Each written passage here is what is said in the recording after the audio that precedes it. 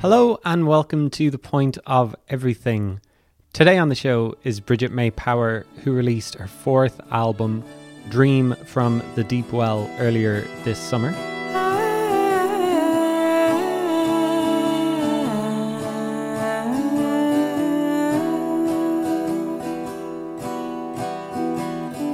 You say you're all peace and love.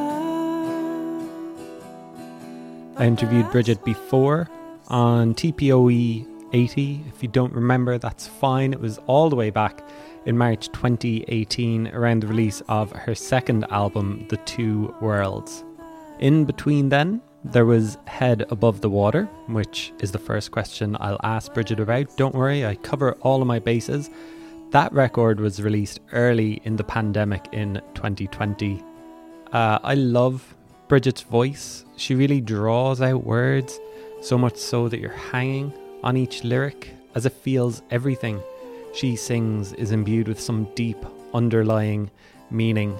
Musically, I guess we could call it folk if you want, with twinges of Americana and country thrown in there too. It's music with feeling, as the press release says, filled with personal tales of offspring and grandparents, the lovelorn and the lost. It's the essence of reimagined folk music, from the traditional intro and outro that act as bookends. It's folk music, but not as we know it.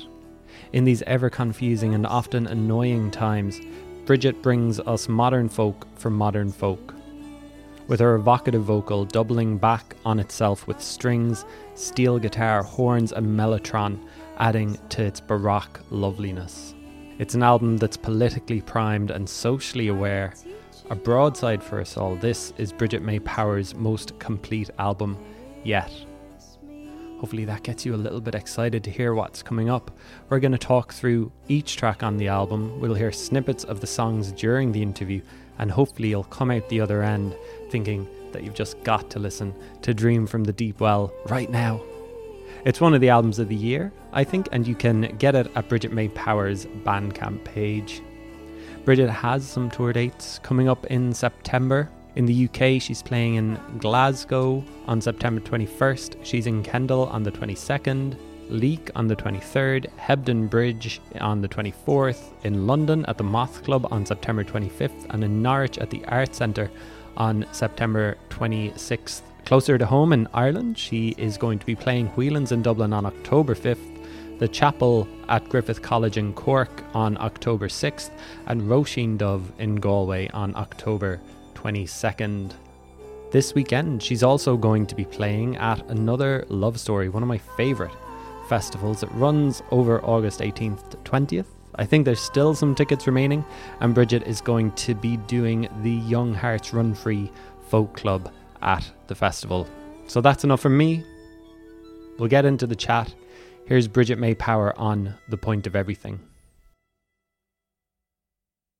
We've talked before. We talked about 5 years ago around your second album, The Two Worlds. So you've released two albums since then and a lot of EPs as well. Maybe let's just talk quickly about your third album, which came out in summer 2020. I mean, how do you look back on that? Is it impossible to look back on that and not think of COVID and not think of the pandemic? Yes, because I recorded it all before. So yeah, when I do think of that album, I recorded it in 2019. So I think of the process really fondly. Like we just really just got some musicians into a studio in Glasgow and with Alistair Roberts, and we just played live on the spot for the most part.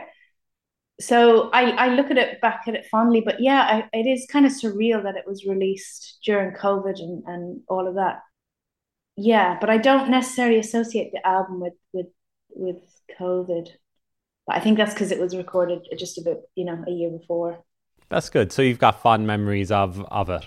Yeah, it was strange that I couldn't really tour it immediately after or anything like that. But then I've never really been a conventional sort of like tour immediately after the out. Like I've had to have a different sort of schedule with all of that stuff, being a parent as well. So Yeah, it didn't seem too out of the ordinary. Did you get to play it much like in the following year, in the interim years? Yeah, just actually so it came out 2020, so then 2021 I did a few UK gigs and maybe no, I think my Irish gigs actually was 2022 that I finally got to play it. That was last year. Yeah, so yeah, a very delayed album release. And you also released a covers EP in 2021 as well, Burning Your Light. I'm imagining that this is just like one of those COVID projects that people did, is it? Or is it something Yeah. that you always wanted to do as well?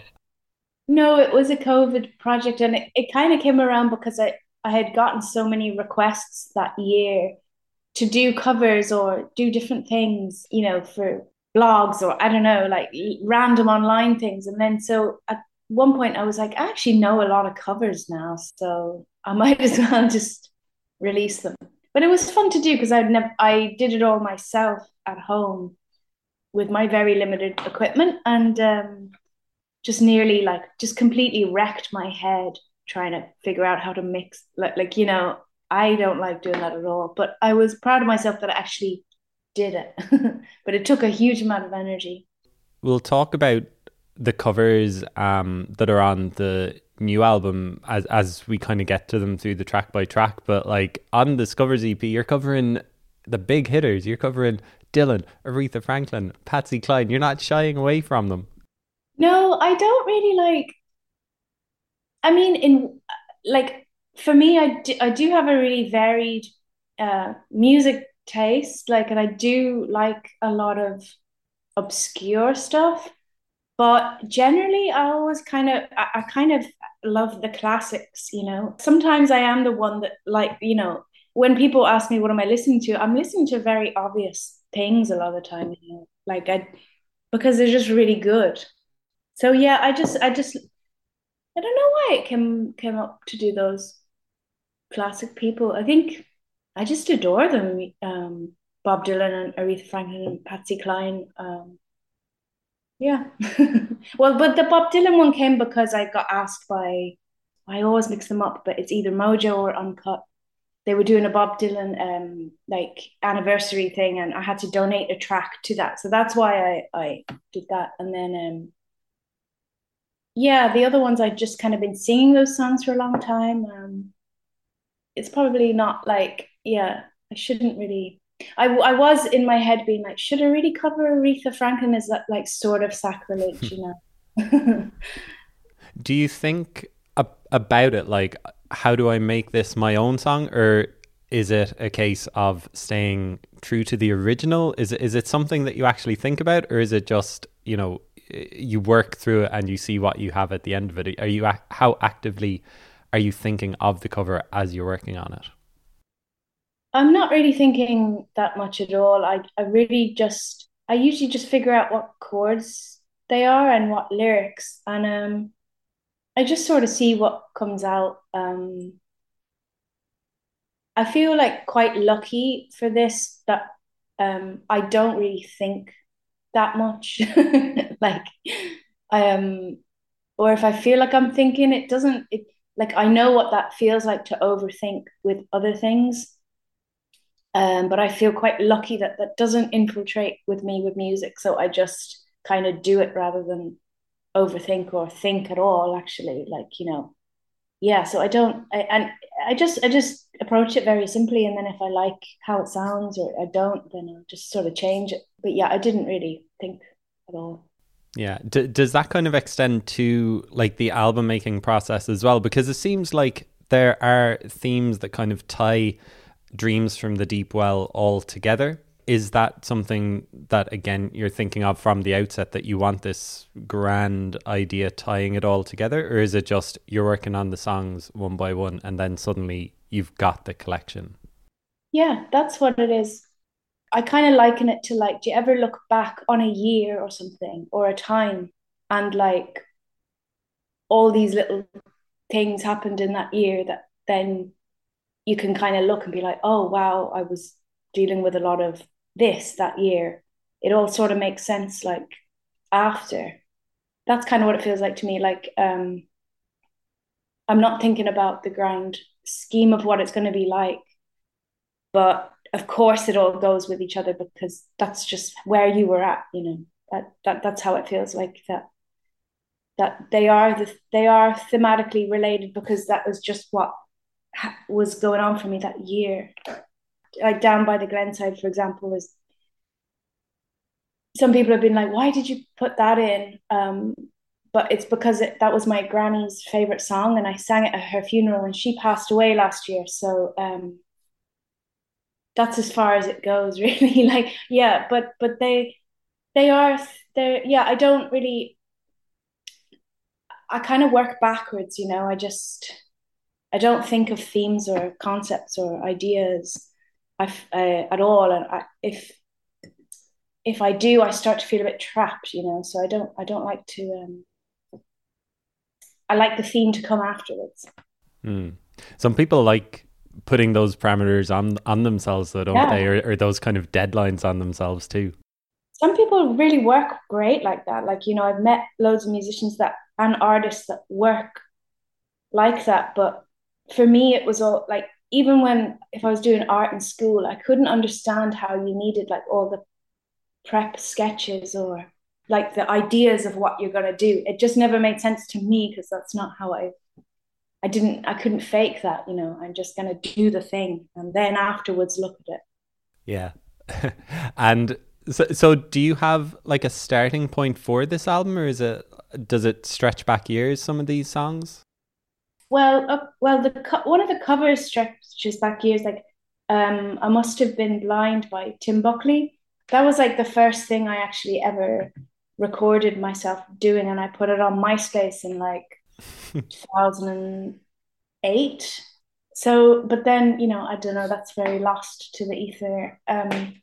You say that now, but everything is probably still up online Yeah, somewhere. it's somewhere. I need some sort of advanced hacker to try find it somehow.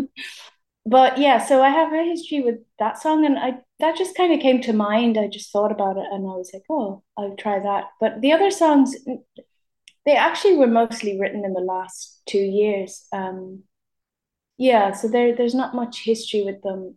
The starting point, I guess, like I had gotten my tenor guitar back from a friend, and so I was just messing around on that, and I'd say like, you know, maybe 4 or 5 of the songs are on that instrument. So that was kind of a starting point. But yeah, I kind of just what happens seems to happen for me is that I'll have a year of just kind of playing little bits, and then all of a sudden I'm like, oh, I have little bits of songs, and then I'll just kind of push myself to.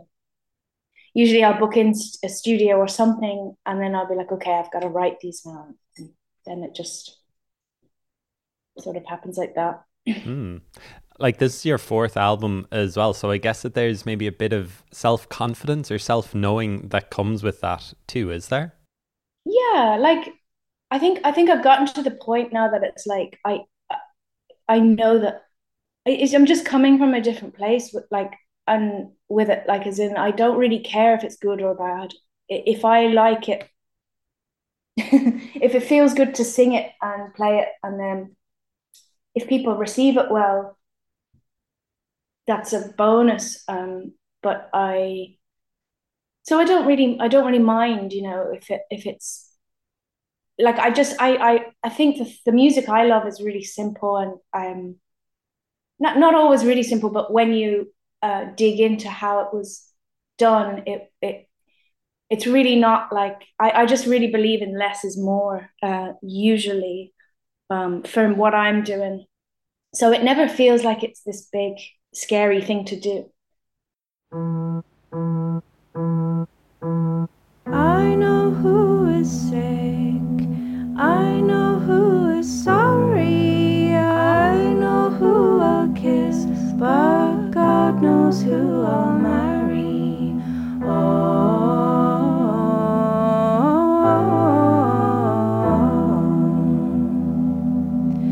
I've a gown of silk, shoes of finest leather, Let's go through Dreams from the Deep Well track by track, and we'll talk about the various bits and pieces that go with it.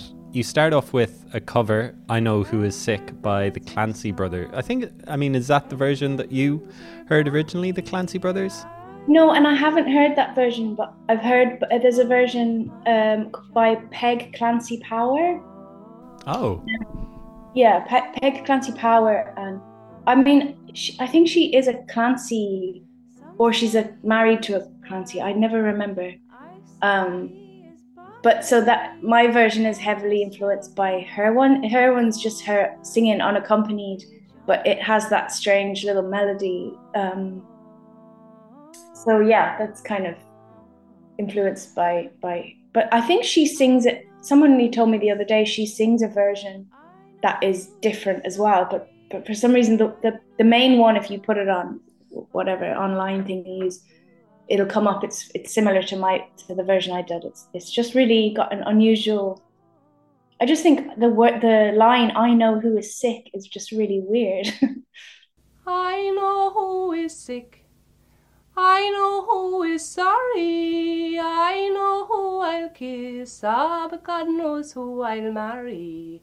Bal da dal da dee, or axful tour laddie o.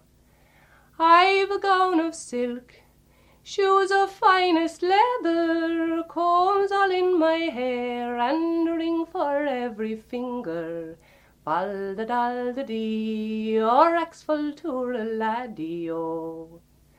Feather beds are soft, painted rooms are bonny, I would give them all to go with my love Johnny. Bal da dal da dee, or axful tour laddie o. I think I heard like two different versions this morning, just while I was like, let's see if I can find this track. And there, one is kind of very diddly-eye kind of music, and then it was the Clancy Brothers song, and then yours sounds like, I don't know, so much like of a different era almost. Is that kind of what you wanted? Were you like, it sounds like something from the 50s or 60s rather than something that was made in 2022 or something? I think that's probably because I recorded it on my 4-track cassette. Okay. Yeah, so like that instantly just made it really old and spooky sounding. I did that in like 15 minutes. Basically, I had the album and I just felt like it was missing something. And so I'd been singing that song in the car and I was just like, I'll just give that a go. And I plugged in my Mellotron and just recorded that like directly into the cassette recorder. And that just sounded so weird. So it already just had a weird little vibe. And yeah, it's just the really lo-fi of the cassette kind of makes it just sound really old, I think. Was it just that line, I know who is sick, that you thought, this is what I want to start the album off with in a way? No, I didn't. When I recorded it, I didn't know I was going to start it off with it. But it was more like once it had recorded, we were like, this is good to start it off with, because it even has the little timing at the start. Because I was trying to line up the tracks on the cassette, I had to start off with it like boop, boop, boop, with my just pressing the keys. So I just thought like, oh, that's a funny way to start the album. So that was why I wasn't really thinking I know who was sick. But I still don't really understand that line. It's just odd. Yeah, I should look more into that song. I love that like you think the album, so much hours and work goes into it, and then it comes down to, I just thought it was a funny way to start the album. Yeah, sorry. Counting down, counting down, how long it will be till I'm home, till I'm home.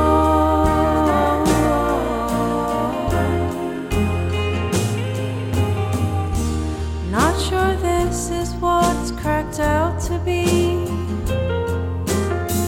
I'm meeting new friends and I always have to leave.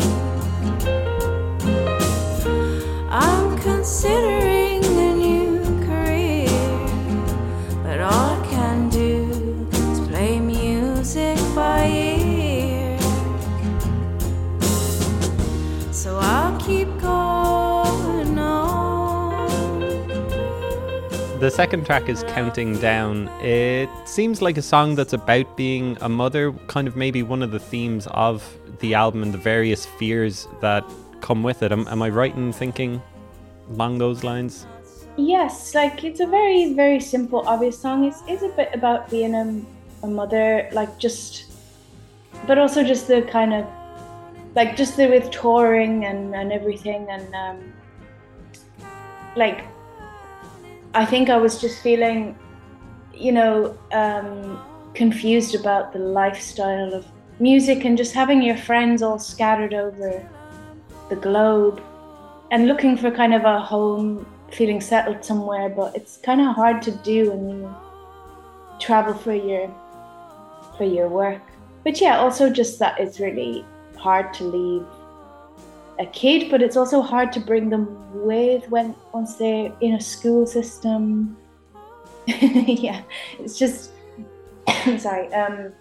Yeah, it's kind of about it's a very simple song. It's just kind of like it just kind of came out a bit of a splurge of how I was feeling at the time, because it's just really, I mean, whether I be a mother or not, actually, probably it's just hard to kind of fit the music life into a norm, like all the other stuff you have to do.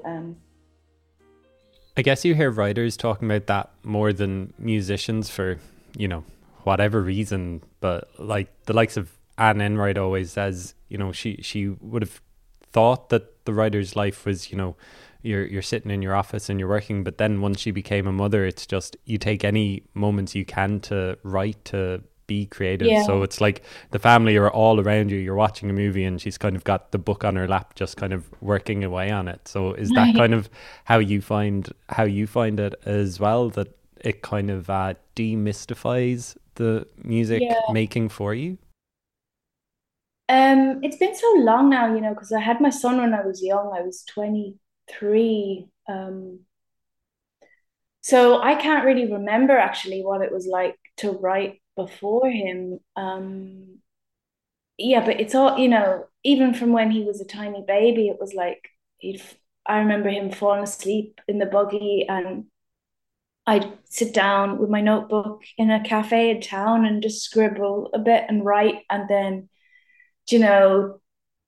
two old ladies would be chatting really, really loud. And I'd be like, shut up, you're going to wake him. And then he'd wake and I'd be like, oh, and I'd be trying to I was just writing on the go, often just, and it's still like that for me. I just write when I can, I can't really, but I think I'd be like that regardless if I had a kid or not, because if I have planned time to write, I can guarantee you that I'm going to do something else in that time, just out of not liking the plan. Like, as in you might with all good intentions be like, I'm going to write this day from this time to this time, but I start avoiding that, so yeah. You've got a line in Counting Down, I'm considering a new career, but all I can do is play music by ear, which seems like a kind of that very Irish thing of like, it's quite a funny line, but I'm guessing that there's also real like pathos and real stuff behind it as well, is it?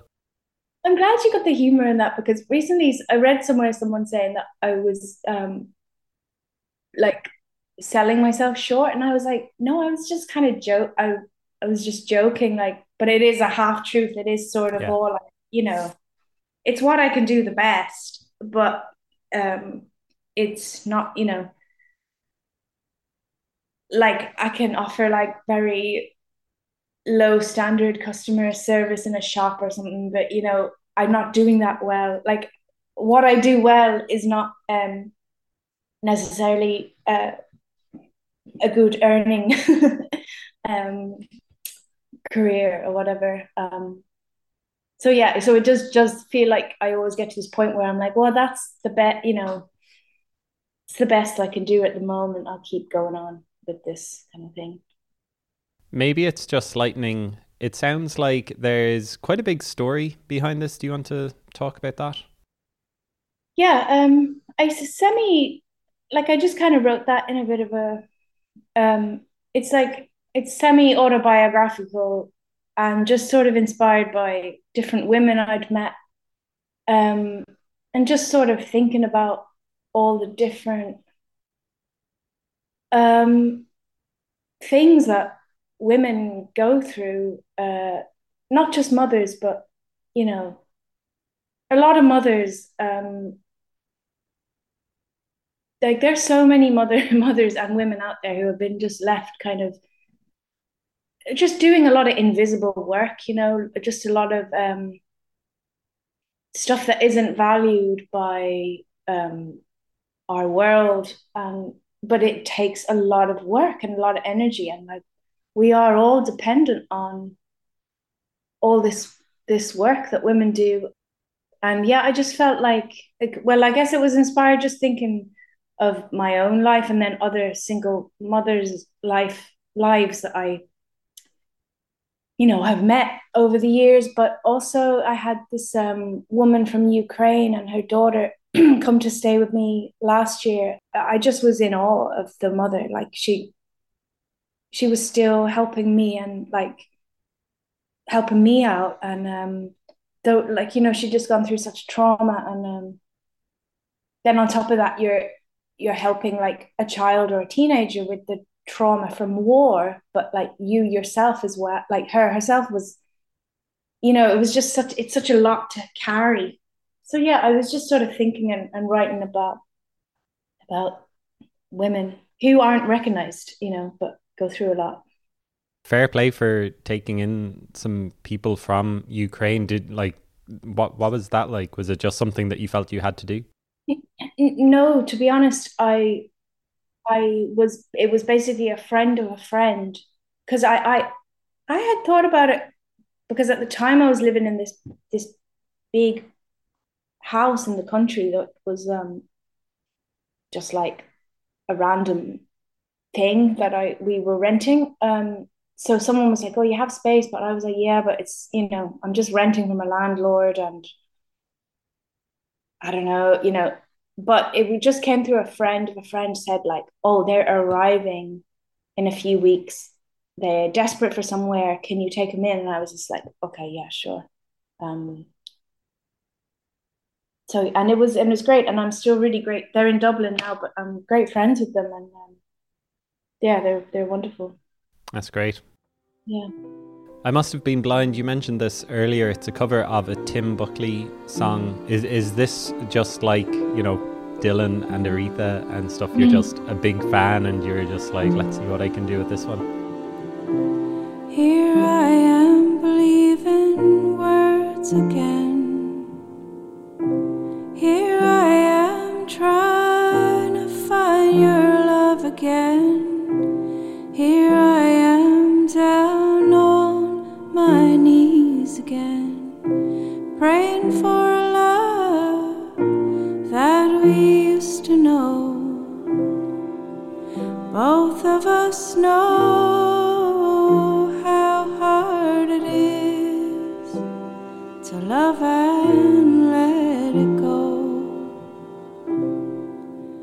Both of us know how hard. Yeah, definitely. I love Tim Buckley.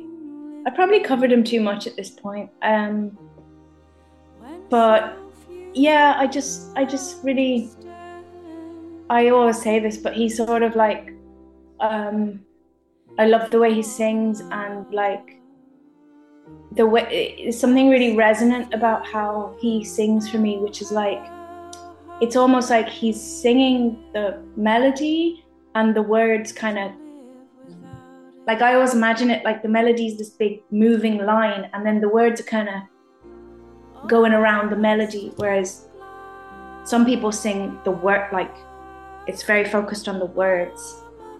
and they'll put the words in tune, but he's got the tune, and it's like, I don't know if that makes any sense, but I just love his way of singing. And so yeah, I'm just a huge Tim Buckley fan. Although there's albums that I wouldn't get through, you know, I wouldn't listen to the whole album, or I would say that I'm not like a huge fan of like of the albums, like, but it's like the live performances and the singing I just think is so beautiful. So yeah, that's why I just kind of had liked singing that song anyway.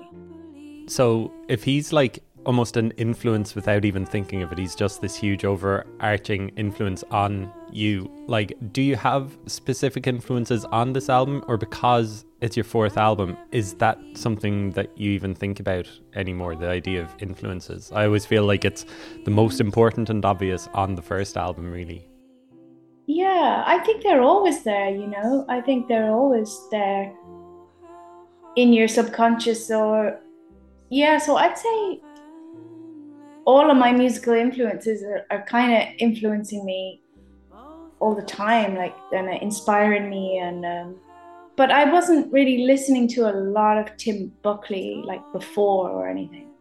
Yeah, I don't really, like, to be honest, I don't actually listen to that much music. Like, I do listen to music, but I don't I like to have a lot of empty space so that I can make music. Whereas I'd say I had a really intense listening phase in my life from the age of like 14 till 23, where I just obsessively listened to music, and then I just sort of stopped. I do listen to things time to time, but I don't like, I'm not like buying hundreds of CD like I used to have thousands, you know. So yeah, but I feel like they're all in there and they come out at random times anyway.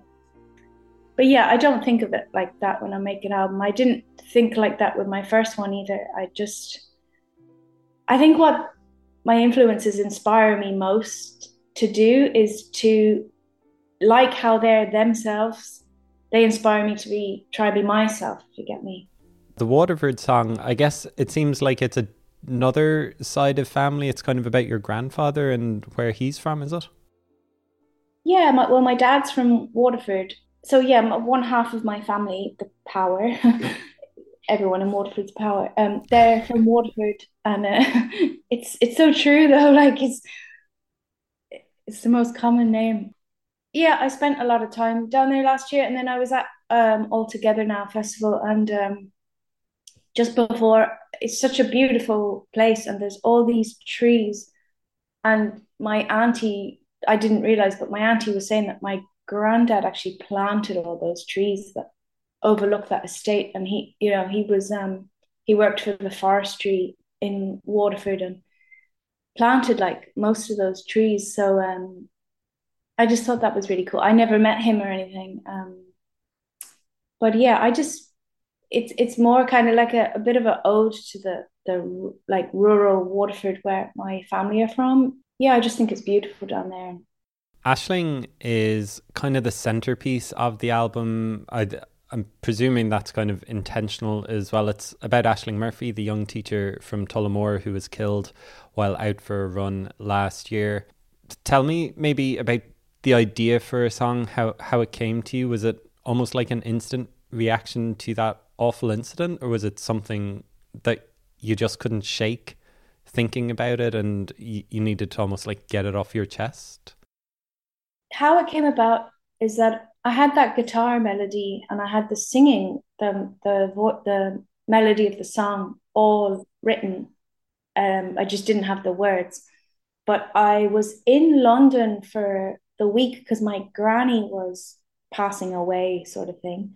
There was a vigil for Aisling Murphy in Camden while I was over there. So I went to that. I wasn't really expecting, but it was like, so there were so many people, so many Irish immigrants, and then also not Irish people as well, like just all there. And it was just so moving.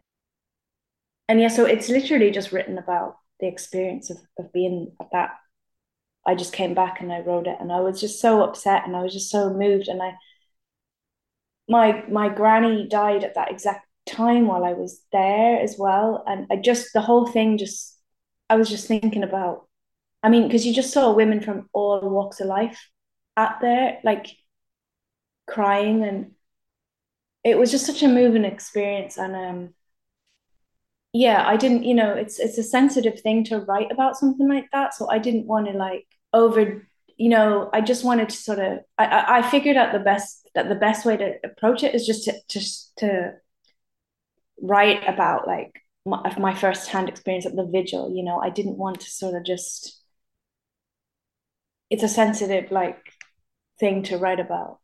Yeah, I just wanted to express like how I felt paying my respects, but I didn't want to sort of focus on the awful event or, out of respect.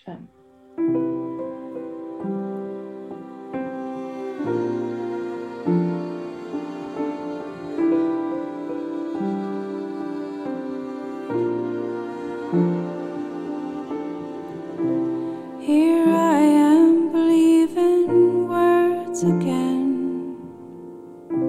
Here I am trying to find your love again. Here I am down on my knees again, praying for a love that we used to know. Both of us know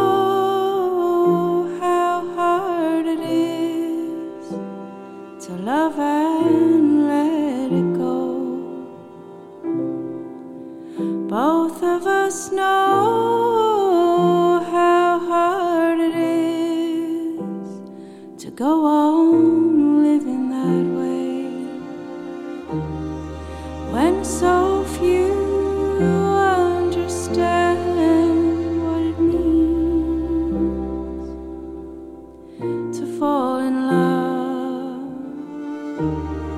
And so few know how hard it is to live without it.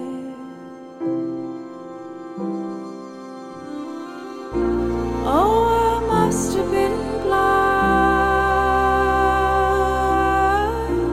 Oh, I must have been blind. Must have been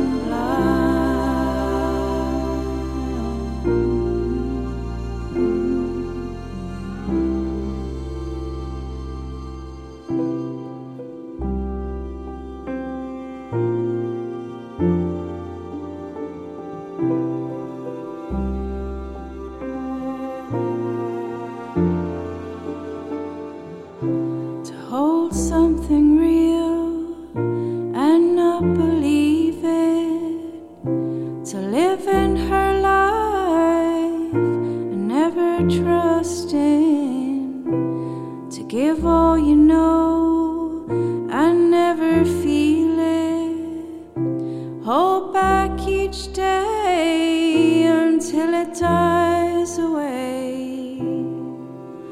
Both of us know how hard it is to love and let it go.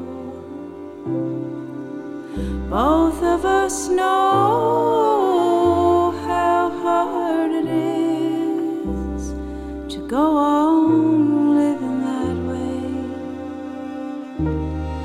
when so few understand what it means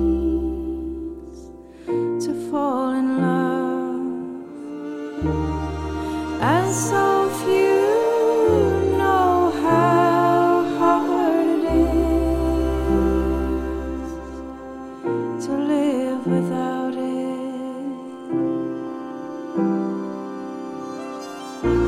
Oh, I must have been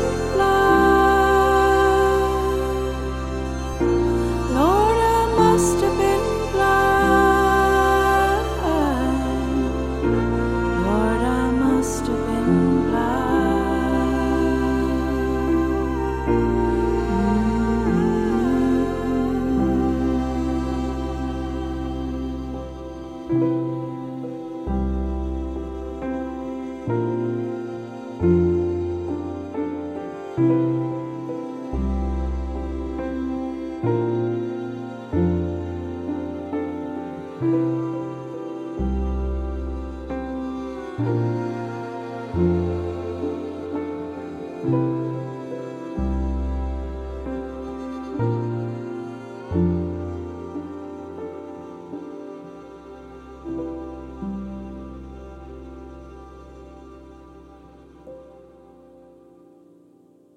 Have you played it live in front of crowds and stuff? Is it a hard one to play live? I've played it like 2 or 3 times. Yeah. I played it last year before the album was released, and I was kind of nervous about playing it, and I hadn't expected to, but I got huge applause. I felt nervous to do it, but I got a huge feedback from it. And then yeah, so I'm sensitive to it. Like I played it like once or twice, yeah. But yeah, I'm conscious of the environment I'm in, and like it's a sensitive song, yeah. Yeah. I'll Wait Outside for You is a really lovely Americana type song. Do you want to talk about maybe the other musicians who are on the album? I'm presuming that there's a good few involved in it. Yeah, so I'll Wait Outside for You, especially that has a great pedal steel player called Hamilton Belk. David Allred is on trumpet, I think, in that one, or just in general anyway. The musicians who contributed to the whole album are Peter Broderick plays like violin, and helped mix the record. He does drums as well, bass, a bit of synth, a good few things. David Allred plays trumpet. Hamilton Belk plays the pedal steel. An old friend called Daniel O'Sullivan, he kind of added this, he does a little tiny bit of piano on Maybe It's Just Lightning, and like some psychedelic sounds throughout. And Connor O'Brien does some flugelhorn. I think that's everyone. I hope I'm not missing someone out. But on I'll Wait Outside for You, yeah. So we just recorded the live tracks, like me and Peter in the studio in Glasgow, and then we added like things afterwards. So we sent that track to Hamilton over in America. It just came about really easy. We just kind of kept the setup simple. But yeah, it was great to work like that. But that song it's funny. It's just like I kind of cursed the day I wrote it because it's just a bit too long and I never remember the verses. And so I'm in rehearsals now and I'm just like, we haven't been able to get through it once without me messing it up. Oh, the perils of a long song. So I never thought about that you can just kind Yeah, of like forget some parts of it or how it goes. yeah, or just mix up the verses. Yeah, I think I just literally have to write them out for that one. Have them nearby. The next track is the title track, Dreams from the Deep Well. Where did that title come from? Does it mean something to you? Yeah, I think I was trying to. So I guess I had the song first, and then I named the album after that song. I think I was trying to. It's funny because when I wrote that, and now I'm just realizing it's kind of about someone specific, but I didn't realize that really when I wrote it. Um, but it was more like a reaction to just like the superficiality that has kind of become the norm, um, with a lot of things like in ways it's, and kind of remember seeing that shift like in the 2000s where it just kind of became a bit more normalized to, rather than doing the thing, be seen doing the thing, was enough. And now like, Instagram or whatever, like politics, everything is like, sometimes people are aiming just to look like they're, peace and love or whatever, insert anything, rather than being it and living it. And it's a reminder to myself as well to go deeper, like to dream and think about things deeper rather than just a very like a sort of selfish way of living and life. and like me, that's what a lot of stuff I see is very like that.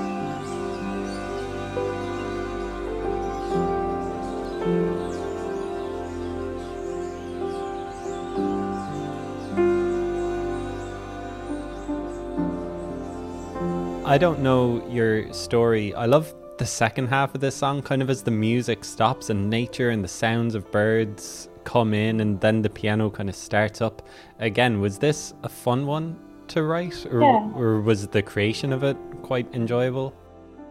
Yeah, it was because I have never really done something like that before from my own idea. I recorded just these birds when I was in Malaga getting some uh, dental work done Oh, because it's a lot cheaper there. So there were just these insane birds. So I just stood and recorded them for a bit. And I always had in my mind that I would maybe add it. So those were two piano parts, but I wasn't sure how to bridge them together. So I just kind of put the birds in the middle. Again, that's a song that's about something and someone very specific, but I won't really say it out of respect, but I was kind of thinking of someone who had taken their life, and um yeah, so I kind of saw that the end of it was sort of like,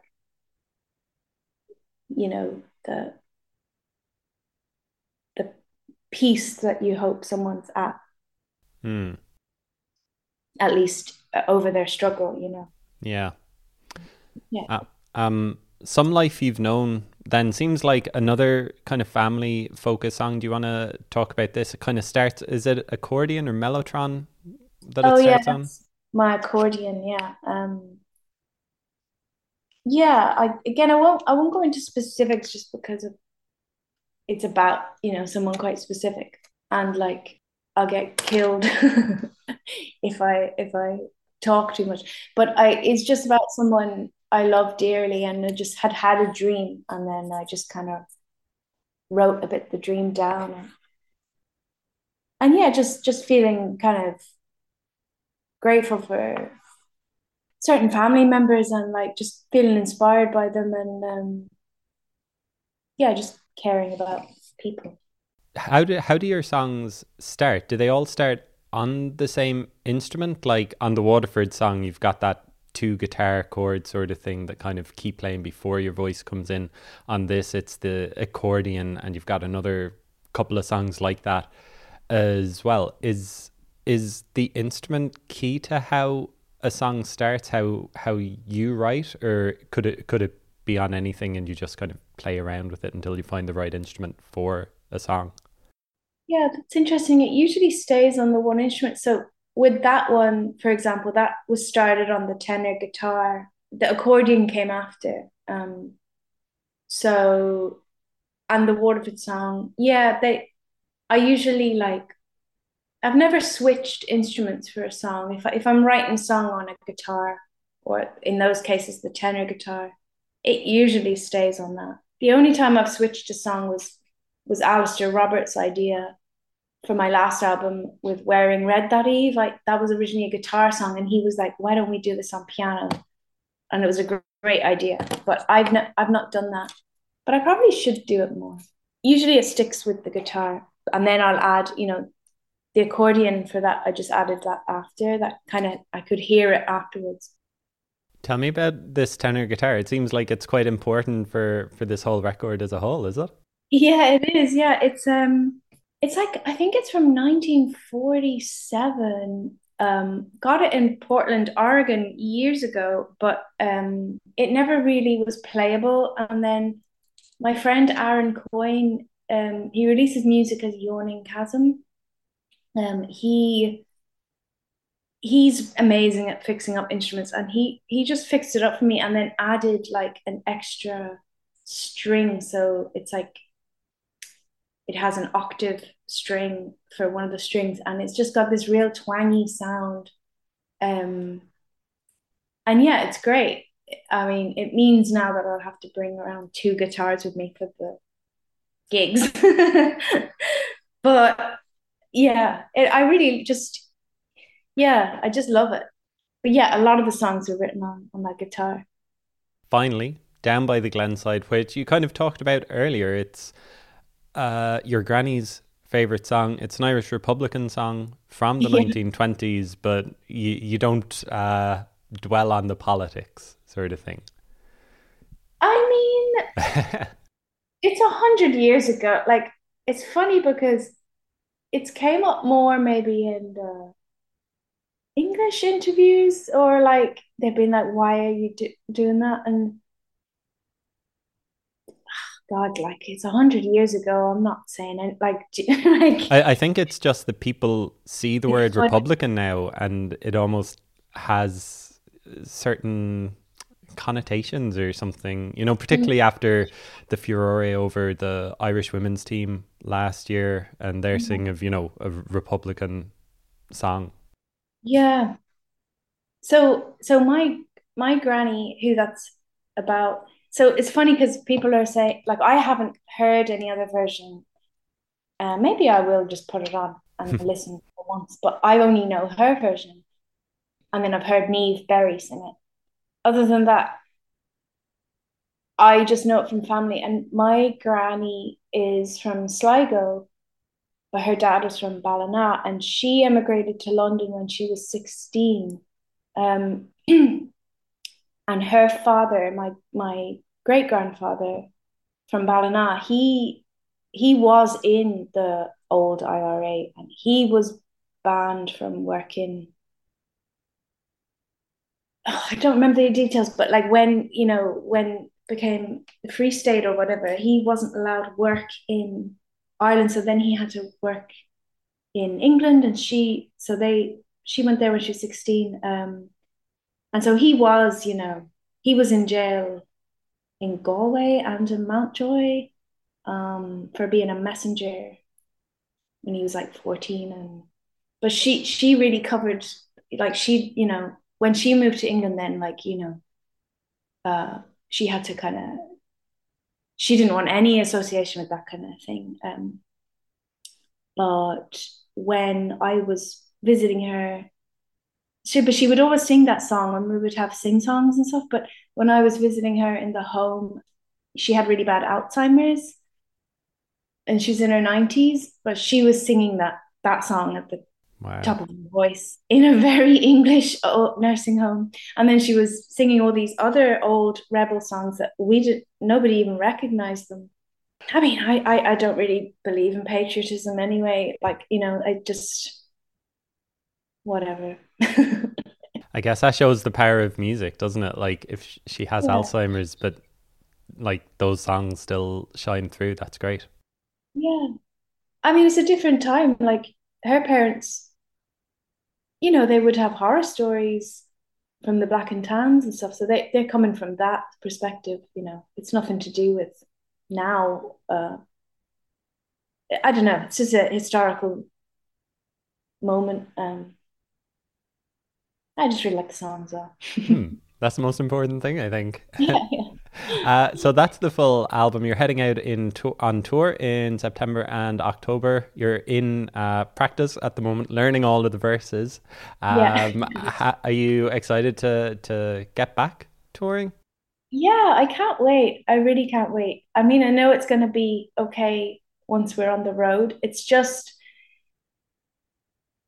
yeah, it's just a lot to organize. And it's a lot everyone's really busy this summer. So it could be a bit of a case of learning the songs on the road. But yeah, I'm really excited. Great. And looking back on the album as a whole, you happy, proud of like writing it, finishing it, getting it all down? Yeah, do you know what? I am actually. Usually I don't even let myself enjoy something. I just keep moving on then. But this one I'm like, yeah, do you know, it's a lot of songs. It's a long one as well. And I'm just happy of how it all came together. Great. Thanks a million for the chats. Thanks for chatting through the album. And as always, great talking to you. Congratulations on the album. Yeah, thanks a million. Thank you so much.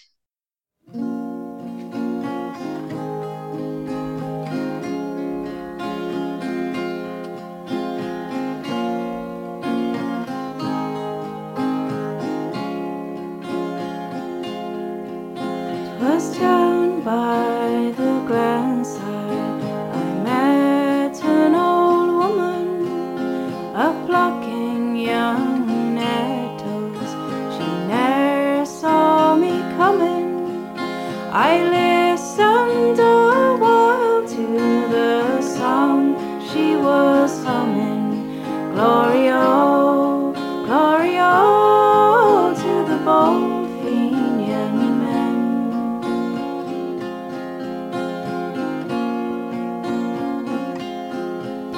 It's 50 long years since I saw the moon beaming on strong manly forms, on eyes with hope gleaming. I see them again, sure, in all my sad dreaming. Glory-o, glory-o to the bold Fenian men.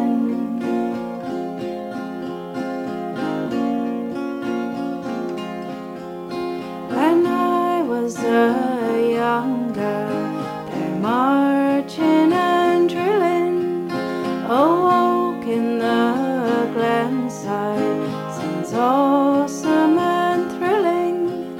They loved dear old Ireland, to die they were willing.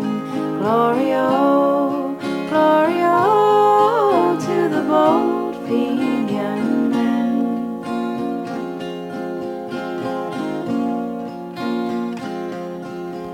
Some died by the hillside, some died near a stranger, and wise men have told us their cause was a failure. They fought for old Ireland and they never feared danger. Glory-o, glory-o to the bold Fenian men.